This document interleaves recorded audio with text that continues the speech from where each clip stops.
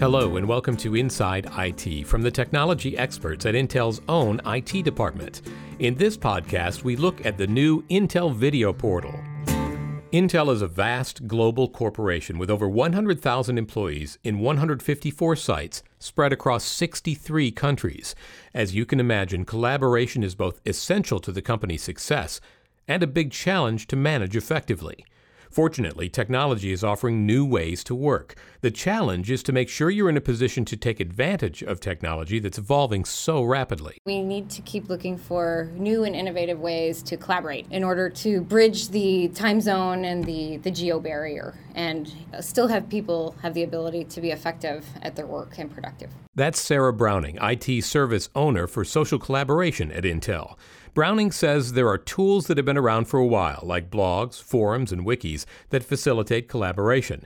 But as technology has evolved, people have looked for more effective collaboration tools. The usage model that people were wanting was to be able to securely create and share and find videos, either videos that are ones that they create to share with an organization or something that I'm recording on my own just to share with a couple people, even something kind of simple as some how-to tips on how to use an application for support purposes. Video capability is now in the hands of just about everyone, and Browning says users have come to expect video to be part of effective communication. We all have smartphones, or most of us, or cameras in our laptops.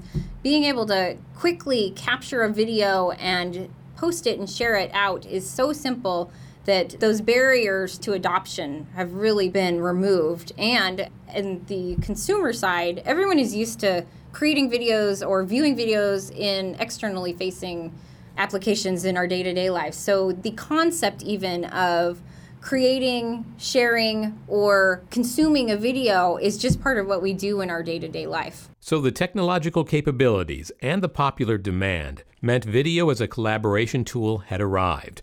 Browning says Intel IT began looking into what the company would need in an effective video portal. Security was one of the main requirements, was being able to meet our security standards at Intel for externally facing content. While security was important, there was functionality that needed to be part of the video portal as well. Being able to do self-service video straight from my laptop, being able to create a video just using my built-in camera and have it post right to the video portal. There was the ability to upload existing videos into the portal, as well as being able to track my desktop action. So if I needed to record a how do I use this new product or this feature within a product, that would be something that you would do right from the desktop sharing, and that would upload right into the video portal as well. Browning says Intel IT investigated the available options. We did go out and we did look at other external solutions to see if we could find one that did meet our need.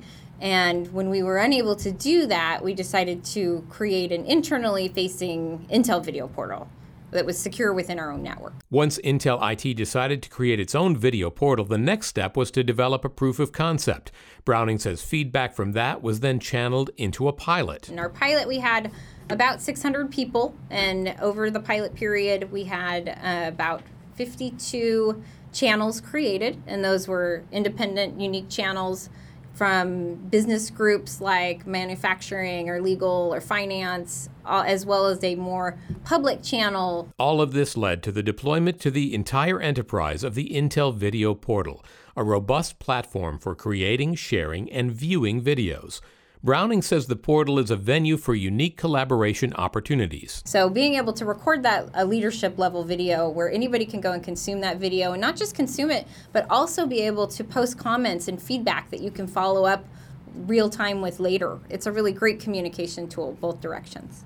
The portal is features for both producing and effectively sharing video. You have the ability to create a channel on a specific topic, and within those channels, they can be either open, which means anybody there can access the content. It can be restricted, so all users can access the content, but they might not be able to contribute to that channel, or they can be private, so that only specific users can consume and contribute to that channel. Then from within the channel, users can create media. Either through a upload of an existing video, so something you may have done off your smartphone that you want to save off and upload into the video portal, or consuming a video that you've gotten from somewhere else. The portal also offers the opportunity for feedback. You can see which videos are trending, being the most consumed. You can provide comments and feedback attached to the video, so you can cheer on the people doing a great job or ask a specific question about some context in the video. Browning says since its deployment in July of this year, Intel employees have embraced the new capability. The feedback coming is that has eliminated the need for alternative methods of storage for a video and then a separate application to record the video and the search engine to find it. So having all those features available in one portal has really increased productivity and reusability as well, because being able to find the content without having to recreate it, the reuse is very high. The video portal is part of a larger drive toward facilitating collaboration across Intel. Video is just one of many new collaboration capabilities that we're bringing into the enterprise to improve our information sharing, to improve our asynchronous and synchronous collaboration, as well as provide an overall positive user experience for the end users here at Intel. Intel's video portal is part of the company's effort to leverage the latest technology to manage information effectively across the breadth of the organization. There's a lot of change coming in the enterprise. In order to enable us to find information, to communicate with each other, to create and share information faster, and to be more effective with what we do with that information.